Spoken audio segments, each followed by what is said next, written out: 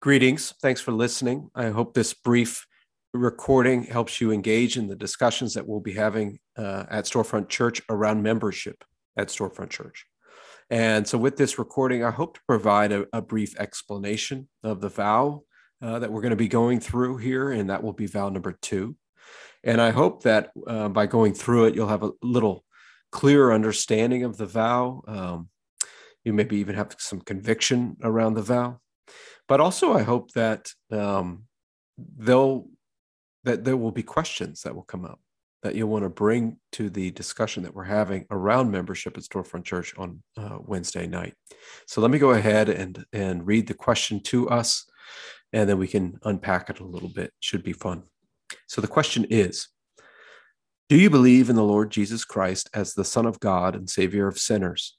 And do you receive and rest upon him alone for salvation, as he's offered in the gospel? Now, as you listen to that question, perhaps you're recognizing that in many ways it's linked to the first question, that they go together. Both are addressing a longing that all those who profess to be Christians have, and that is they long for and need grace. So the first question talks about the predicament of every Christian, right? That the predicament is that we fall short of the glory of God, that we are sinners in the sight of God, and therefore we are unable to not only love him as we ought to, we're unable to live as we ought to. And so there's a spiritual predicament for us. But with the second question, we see a response to that predicament. We see a response to our need, and that is Jesus Christ. Jesus is the provision for the hope that we have. He's the saving response to our spiritual predicament.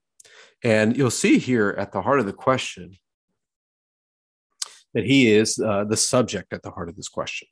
And look at the way that he's described. You can learn a lot, actually, about this question and even about the Christian faith from how he's described here in this question. So he's not just described as Jesus of Nazareth, is he? He's described as the Lord Jesus Christ, as the Son of God and Savior of sinners. So let's just look at that for a second.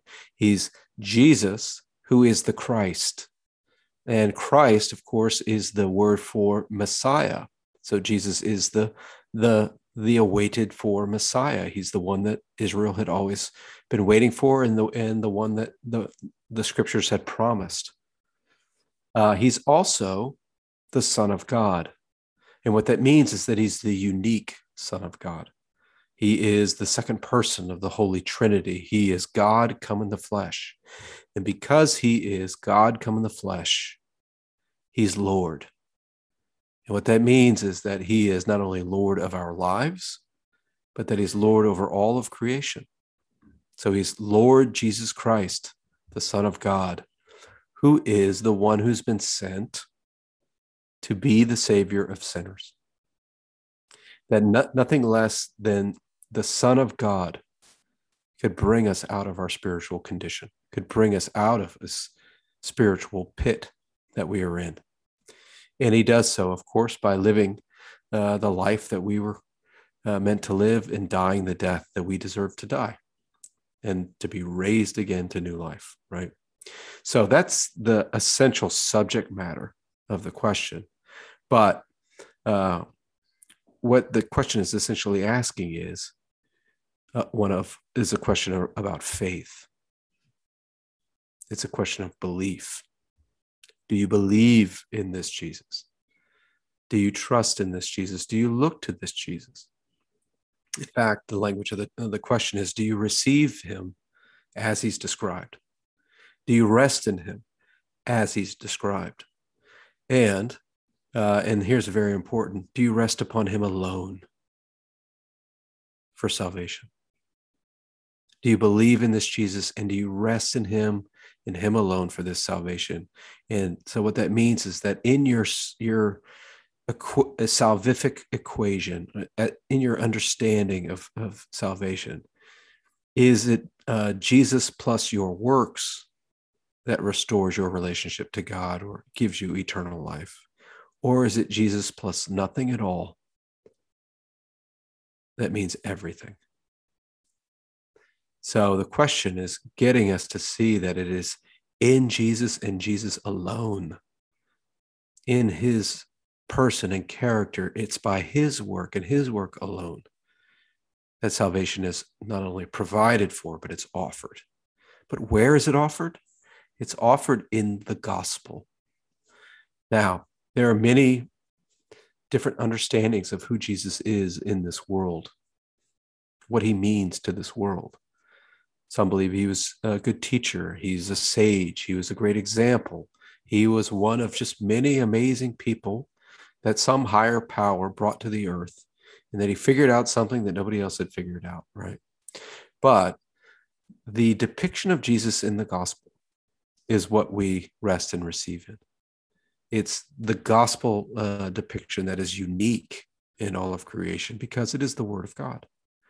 And so we don't just rest and trust and believe in Jesus in general, but it's the Jesus that's offered in the scriptures. It's Jesus that's offered in the gospel. So where do you place your hope and your trust? In what or in whom? Let me just offer a couple of questions for you as you process this question. You know, maybe it's an opportunity to reflect on the relevance of the word alone. What challenges you about depending on God alone, depending on Jesus alone, and nothing else to restore your relationship with God? Is he enough? And then secondly, as one believes or receives, rests, as one trusts in Christ, how might we begin to live differently than we do right now? What changes might occur? Really hard questions, really, for us. They're ones that in some sense we could ask every day. And so I'll ask you to reflect on those in preparation for our discussion.